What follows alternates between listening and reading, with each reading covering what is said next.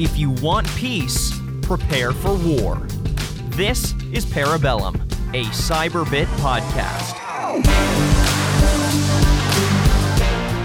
All right, welcome to the Parabellum podcast, where we're going to talk mostly about cybersecurity, but because we're joined by a couple guests today, John D'Annunzio from Cyberbit, as well as Teddy Guzik from 1150 Academy. Teddy is dialed in from Chicago today, so I think nothing's more appropriate to kick off somebody from Chicago with how much you like Malort. That is a great question. Or why do people in Chicago actually put up with that like it's a rite of passage? Since it's here and they live up to it and they act like they love it. But yeah, no, I never really got along with Malort. Okay, Teddy, so being the kind of guest of honor, give me a little bit of your background before we get into any conversation about 1150. What do you do for a living, man? Yeah, absolutely. So, so I'm Teddy Guzik. I graduated from college and moved up to Chicago. Started to work for a mid-sized consulting firm up here, and worked in their penetration testing lab here, kind of doing all sorts of technical security assessments, primarily network and application penetration testing, but other stuff kind of sprinkled in there as well. And then done that for the last 5 years or so. And then about 6 months ago, the people from 1150 Academy reached out to me they had heard that I was trying to move back to Indianapolis. I grew up in Indianapolis, and they heard I was trying to move back to Indianapolis and asked me if I'd help them spin up the cybersecurity program there and, kind of go about, what does it take? What is it that the workforce is looking for? And then in addition, I am the founder and principal consultant for a small consulting firm called Hoplite Consulting. And we do same kind of thing, all sorts of technical security assessments, security strategy, that kind of stuff. And we work with a small group of smaller consultants in the Indianapolis area that the whole idea is you're not going to get that lower level quality of work that you would from maybe larger consulting firms where they push work down to analysts. You have people that have made it through, pushed their way up through larger consulting firms and then have gone off and do their own thing. And now they're actually doing the work themselves rather than pushing that work down. So we pride ourselves on a high level of work and really creating value for our clients. So that's kind of where I'm at now. My current role at 1150 Academy now is cybersecurity advisor. So I am in charge of really helping them with the macro trends in cyber. So what is it that we're trying to train our students for in the future? What's going to be the next thing in cyber? What's the next job? The first cohort we got done with, we really concentrated on training SOC analysts. And even then, we're starting to transition into other roles as well in cybersecurity. So my job is, again, finding out the trends and what are the future jobs in cybersecurity, and then also connecting with employers and trying to get some of these students jobs. Really, the reason they come there is to change their life from whatever it may be, whatever their previous experience was. They came to this boot camp at 1150 Academy to change their life and get into a higher paying job, a more fulfilling job maybe, and really kind of roll from there. So that's kind of where I'm at now. I am coming at you from Chicago right now as I'm just up here visiting, but primarily my hometown is Indianapolis. So Teddy, before we go into what you're producing out of the academy, you brought up your experience in penetration testing.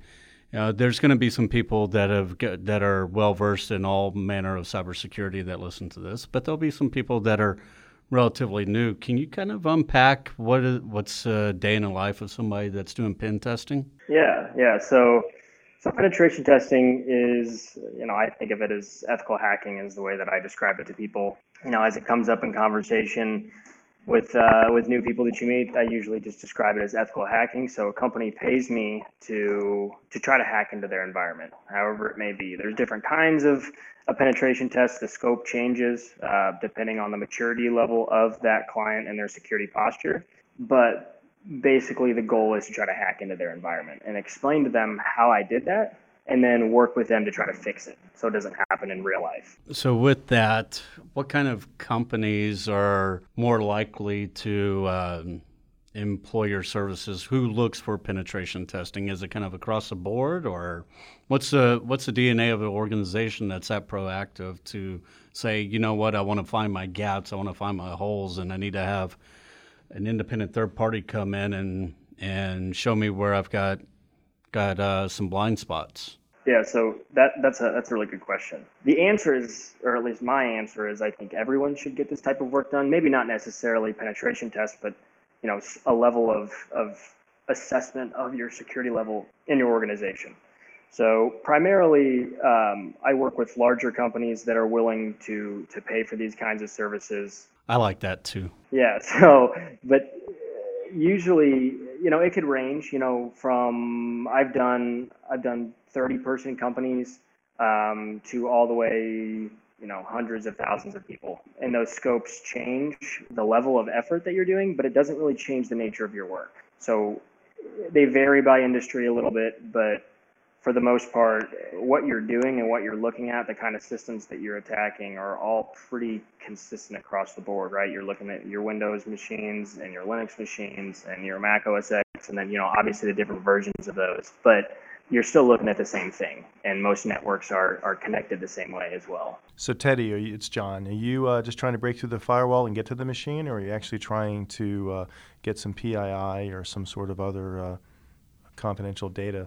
So it again, it varies on the scope of the project. Some companies just want you to try to get in, see, hey, I was able to get in, just report back, let us know. And some want us to really kind of go at it, see what we can find, see if we can get credit card data, right? So PCI and other sorts of regulations require you to do work like this. Finding credit card data, finding medical record numbers, and for companies for healthcare, the healthcare industry. Yeah. Is it typically you find just because of poor cyber hygiene? Is that how you're able to get in, or is it other things as well? Yeah, for the most part, one of the things that my message is that it's very easy to try to get to blame cybersecurity for things or lack of cybersecurity, or it's hard to conceptualize what is cybersecurity, right? Or what is a hacker and what they're doing. And people put them on pedestals to say, what they're doing is impossible. It's these crazy things flying through the air. You see the images that are put on movies and on TV shows of people coding super fast and all that. And that's not really what it is. So people naturally think that it's impossible to stop that type of thing. And to go back to your question, is it just poor cyber hygiene? Yes, that's what it really comes down to. It is, the attacks are constantly changing, and there's always new vulnerabilities that are coming out. But for the most part, the principles stay the same on securing your environment. And a lot of times it just comes down to something being overlooked, or something that a company can't patch or fix or reconfigure because it would affect critical business functions.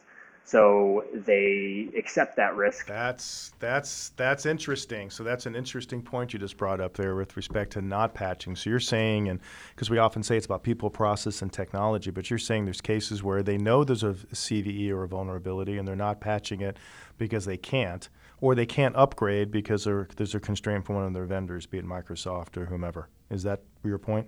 Yes, exactly. That's exactly what I'm saying. Maybe it's more the AS400. That's exactly what it is. It's always the AS400. Our flight data is still on the AS400. So, a couple days ago, you and I had a pretty interesting conversation that I'd like to maybe bring the listeners in to discuss, and that's admittedly, I am more of a telecommunications guy in my background, and recently transitioned into the cybersecurity world. In part because there's a lot of empty jobs, and we'll get to that. But I thought it was just because you're good looking. Well, that's why we're on radio. I have a face made for radio and a voice made for print. However, so Teddy, we were talking about the role of the CISO, and the CISO as a individual within an organization can mean a lot of different things. I mean, we're saying it's the Chief Information Security Officer, right? But we see CISOs all the time now that are, when you look at what they're actually tasked to do, or what level of responsibility and budgetary responsibility they have in a company, might not be what you expect out of a C-level. And then again, in other organizations, it's somebody that's got a seat at the table at a board meeting, right? Yes.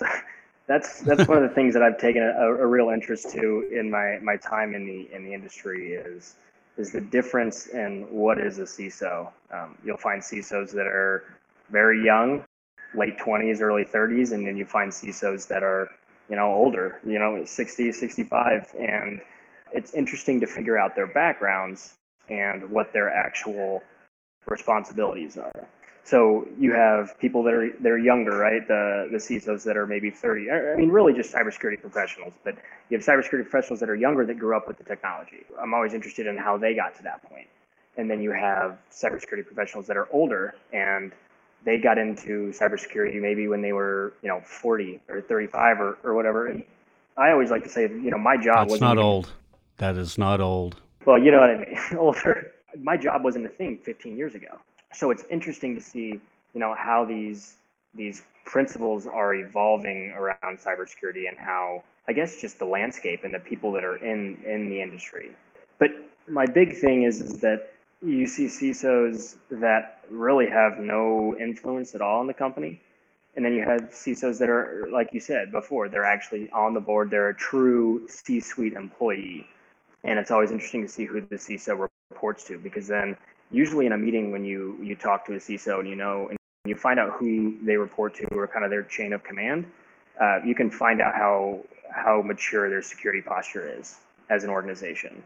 Would you say that if they were on the board, for example, as opposed to working for a CIO, is that by itself a direct reflection of the maturity or the level of intent the firm takes from a cybersecurity perspective? Oh yeah. If their CISO has the responsibilities, they've got the seat at the table.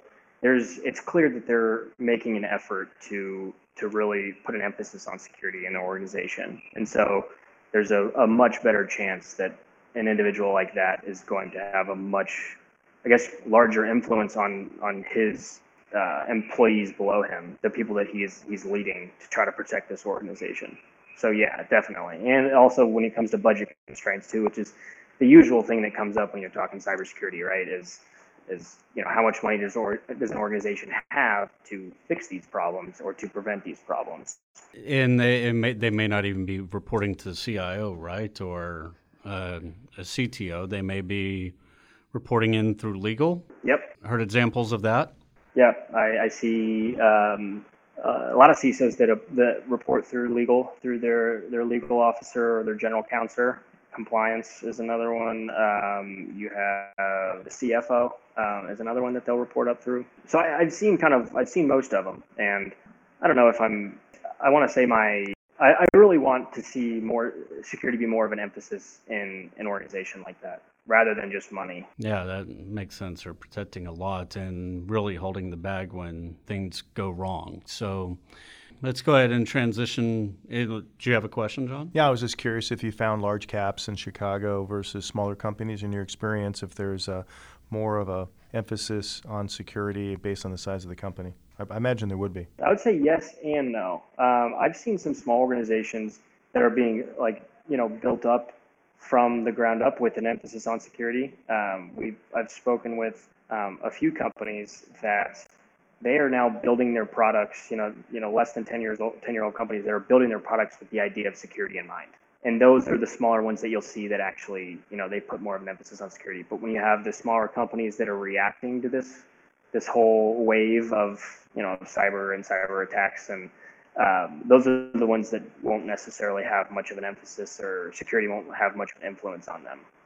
But then it goes the same thing with large companies as well. Large companies that have a lot to lose still don't put a lot of emphasis on security as well.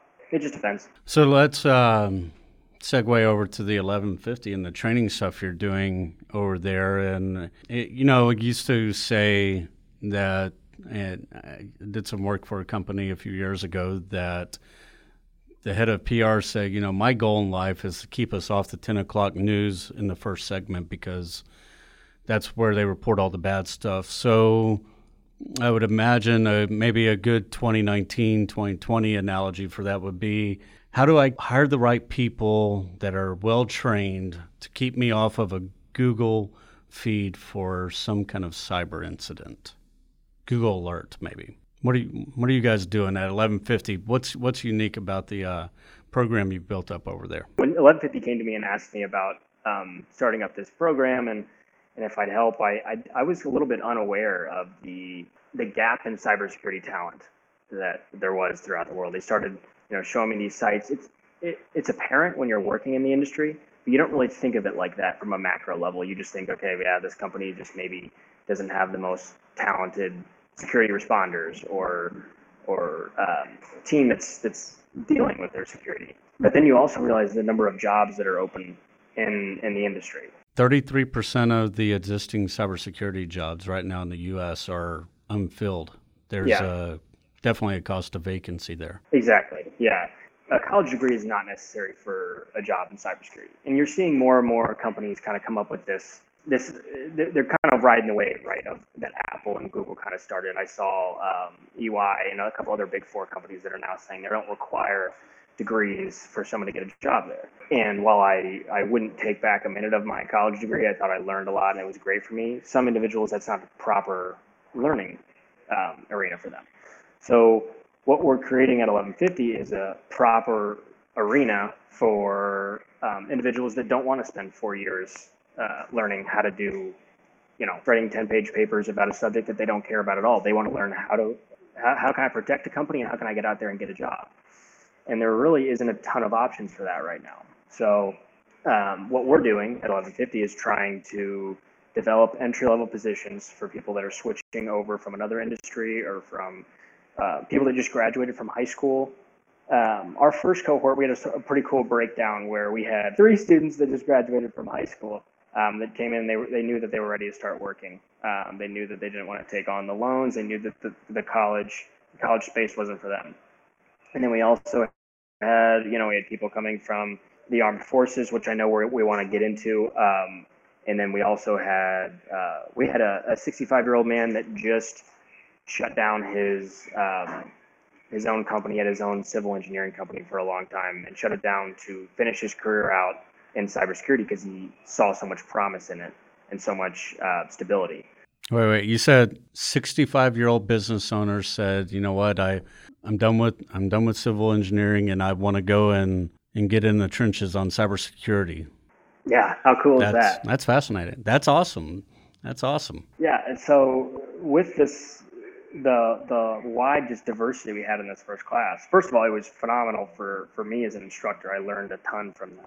But it's promising to see that you can bring people from all walks of life and you can teach them these, in a lot of cases, new terms and new ideas in tech for individuals that are older versus ones that are younger, and they can all kind of come together and still come to the same solution. Now they're learning, the way they learn and their learning techniques are much different. I've learned that just based on your different decades of life or different generations, people learn much differently. We were trying to do ebooks and stuff, and some of the older individuals didn't take well to that, right? They like to see it in their hands. They like to write on the sheet of paper, whereas I didn't get to this privilege, but even a couple years younger than me, everyone grew up with iPads in school. Those people, it worked really well for them. So we're working to kind of change the way and try to be as adaptive as possible for the different audience we have in our class. But I guess a little bit about the class though, and you're probably going to get into this, but I've talked about like the different ways of learning, and I know Cyberbit, a lot of people listening to this probably understand what that is, right? So, well, maybe not, but you're certainly going to have a theory and more of a traditional textbook or ebook type of learning, and I would imagine that you have some level of hands-on, which would point to Cyberbit. But you know what? You're the one putting the program together. I'm interested in unpacking what you're doing there in the classrooms at 1150. You've got a 12-week program. You're taking people from all walks of life, and young and old, and in between, male, female, doesn't matter who they are, what they are. They've got to have a reason and a passion to get into cybersecurity, and you got a place for them to land. So walk us through that 12-week. It sounds almost like a boot camp. Yes, yeah. So that's exactly what it is. We call it a boot camp. with the CyberBit range is what we purchased to be our tool of choice to train our individuals.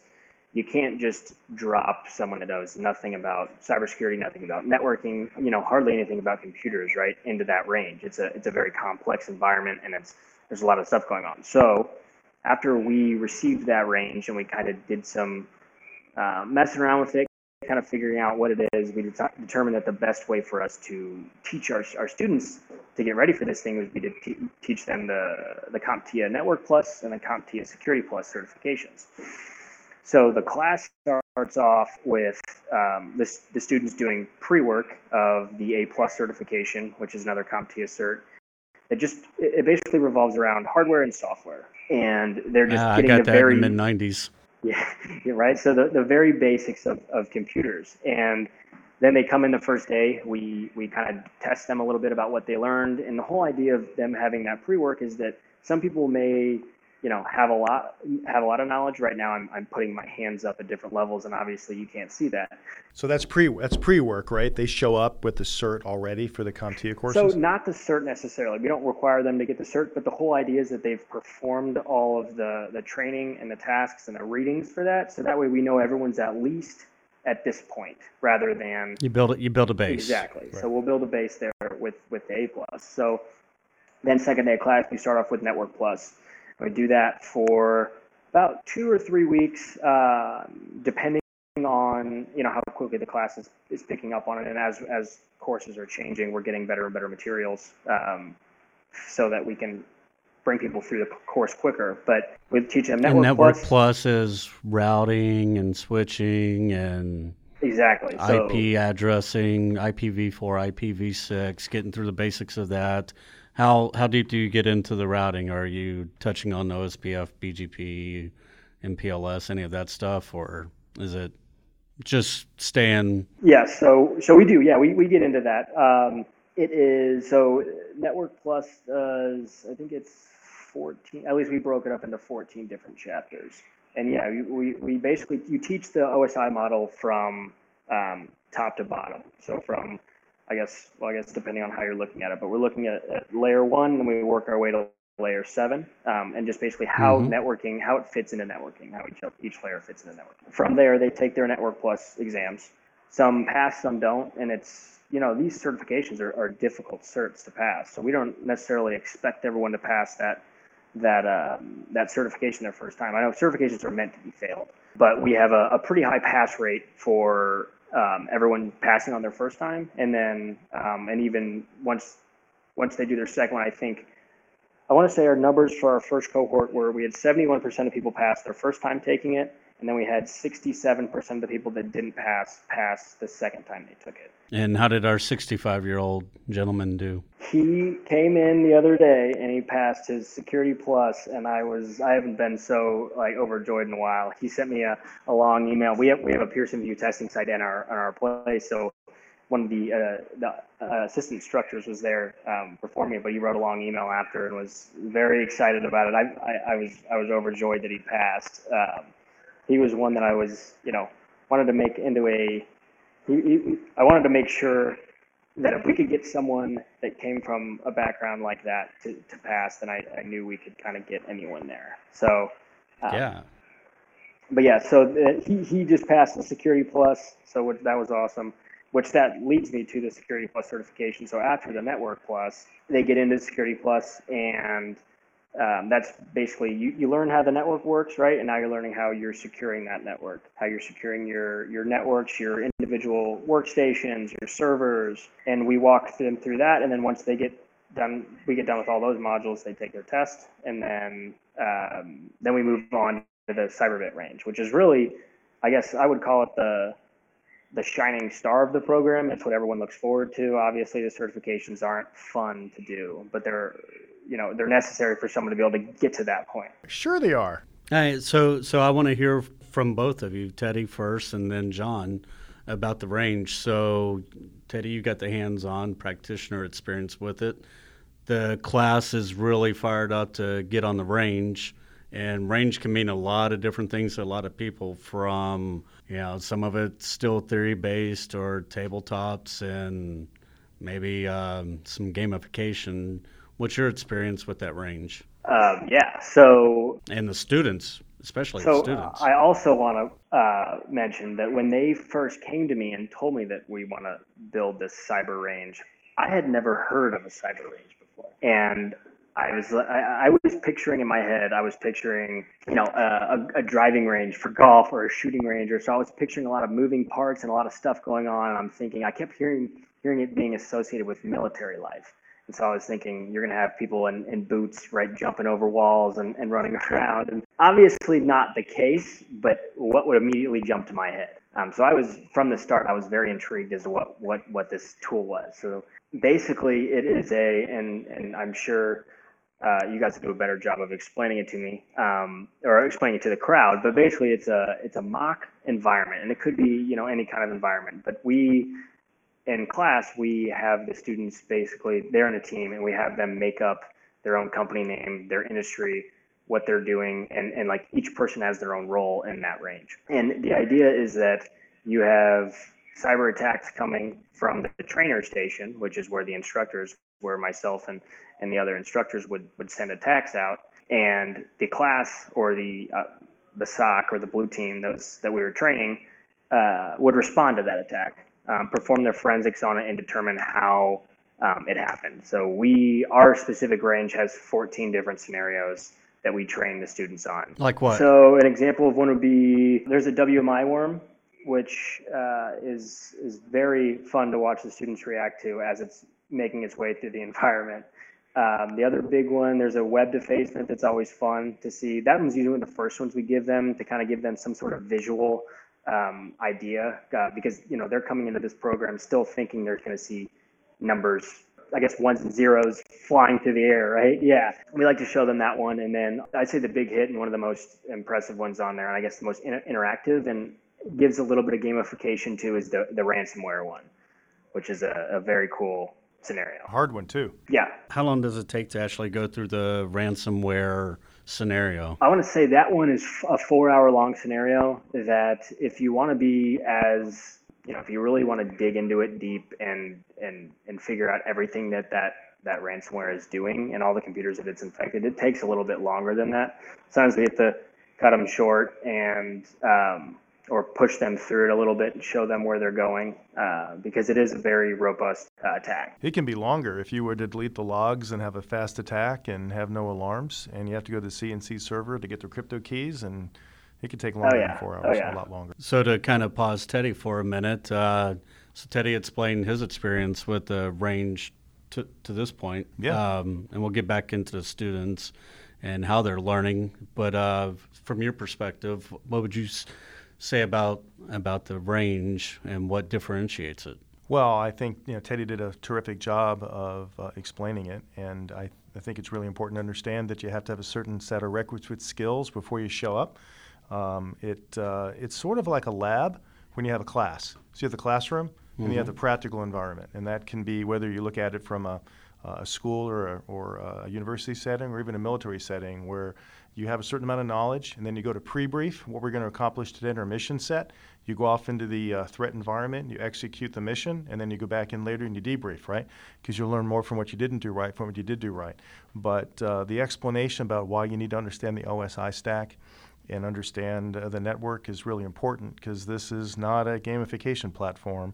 It's not Xbox. It is a hyper-realistic, hyper-immersive enterprise-class network with real tools, and you're basically in a highly immersed simulation environment doing the same type of things you do with your, on your job as a SOC analyst. Would you agree with that, Teddy?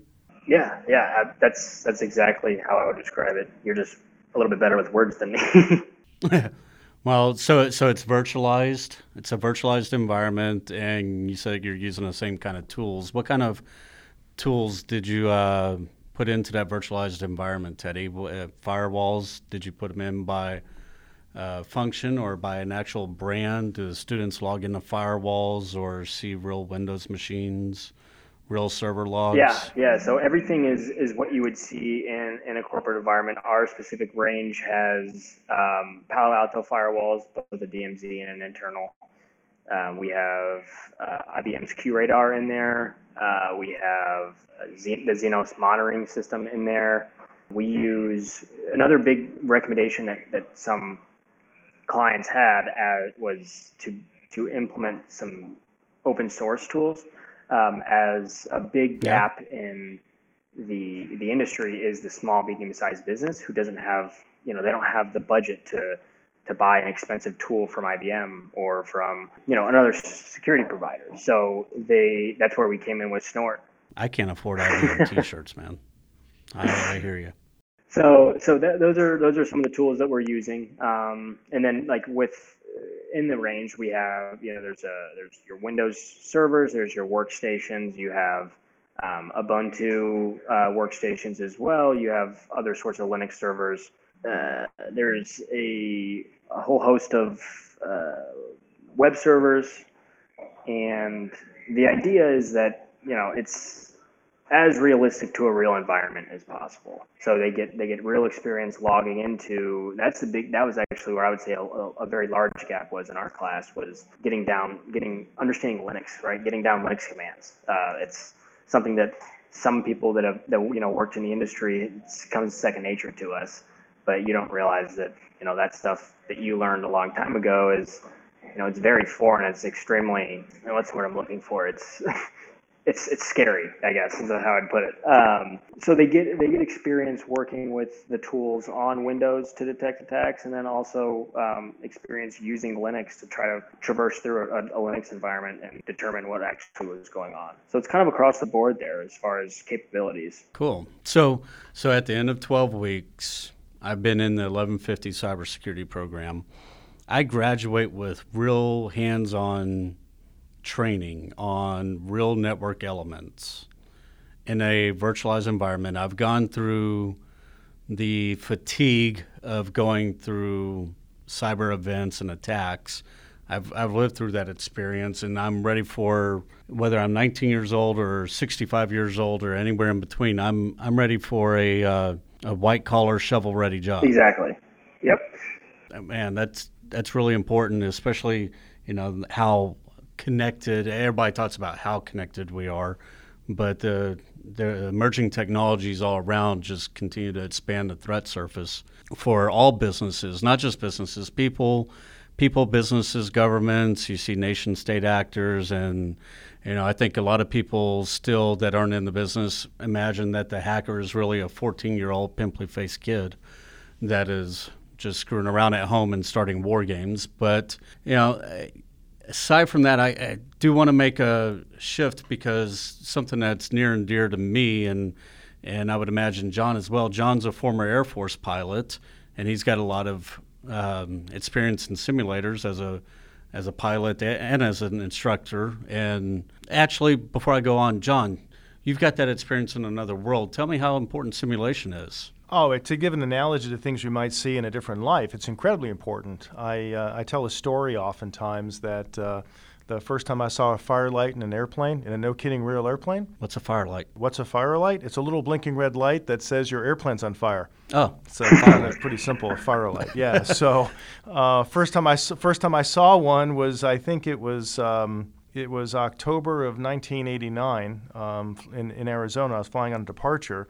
And to make a long story short, we were able to safely recover the airplane, because that wasn't the first time I really saw a firelight. It was the first time I saw a firelight in a no-kidding real airplane, but I had seen it for the previous 5 or 6 years over and over again in multiple different aircraft simulators. So, when it relates to cyber, less than 20%, according to SANS, less than 20% of real SOC analysts have seen real malware in a real work environment, right? So they get surprised. So the firelight makes them pucker up. So that's what I was about to say. So typically when you get nervous and you get a little tense and you're under pressure, typically our IQs typically drop, right? You kind of have a panic mode. When you see it a bunch of times, you just remain kind of cool hand Luke, and you realize just work the problem, right? Yeah. So that's what it allows you to do, is to see things for the first time before you've seen them in the real world. So when you see them in the real world, you kind of go, it's no big deal. It's just another day at the office. You've got the muscle memory to go and just execute against it. Good segue for this conversation with what 1150 is doing. There is a bit of a focus on veterans. I'm a veteran. You're a veteran. you were Air Force, an officer and a gentleman, and I was a ground-pounding cannon cocker and drill sergeant whenever I left the Army, so obviously important to us. One of the big problems, and we see a lot of nonprofit organizations working on this, is how to deal with our soldiers, our airmen, our Seabees, Marines rotating back to society after serving our country. So they come back, and especially for the combat arms, there's not a lot of combat arms jobs in the civilian world. Nope. So this might be a close parallel where you've had the experience of being in a firefight and you've had the experience of working in a team environment where you have to count on people in an emergency situation. So the cybersecurity analyst, the cybersecurity warrior might make sense as a job transition. I think that's an excellent choice, and that ties in with 1150's doing. And there's a certain level of patriotism and esprit de corps that exists in being in this career field. You feel like you're protecting the homeland a little bit. Yeah, and protecting the homeland. And on top of that, you know, a little bit of personal information. I am part of a couple of organizations that deal with suicide prevention for soldiers, airmen that rotate back over.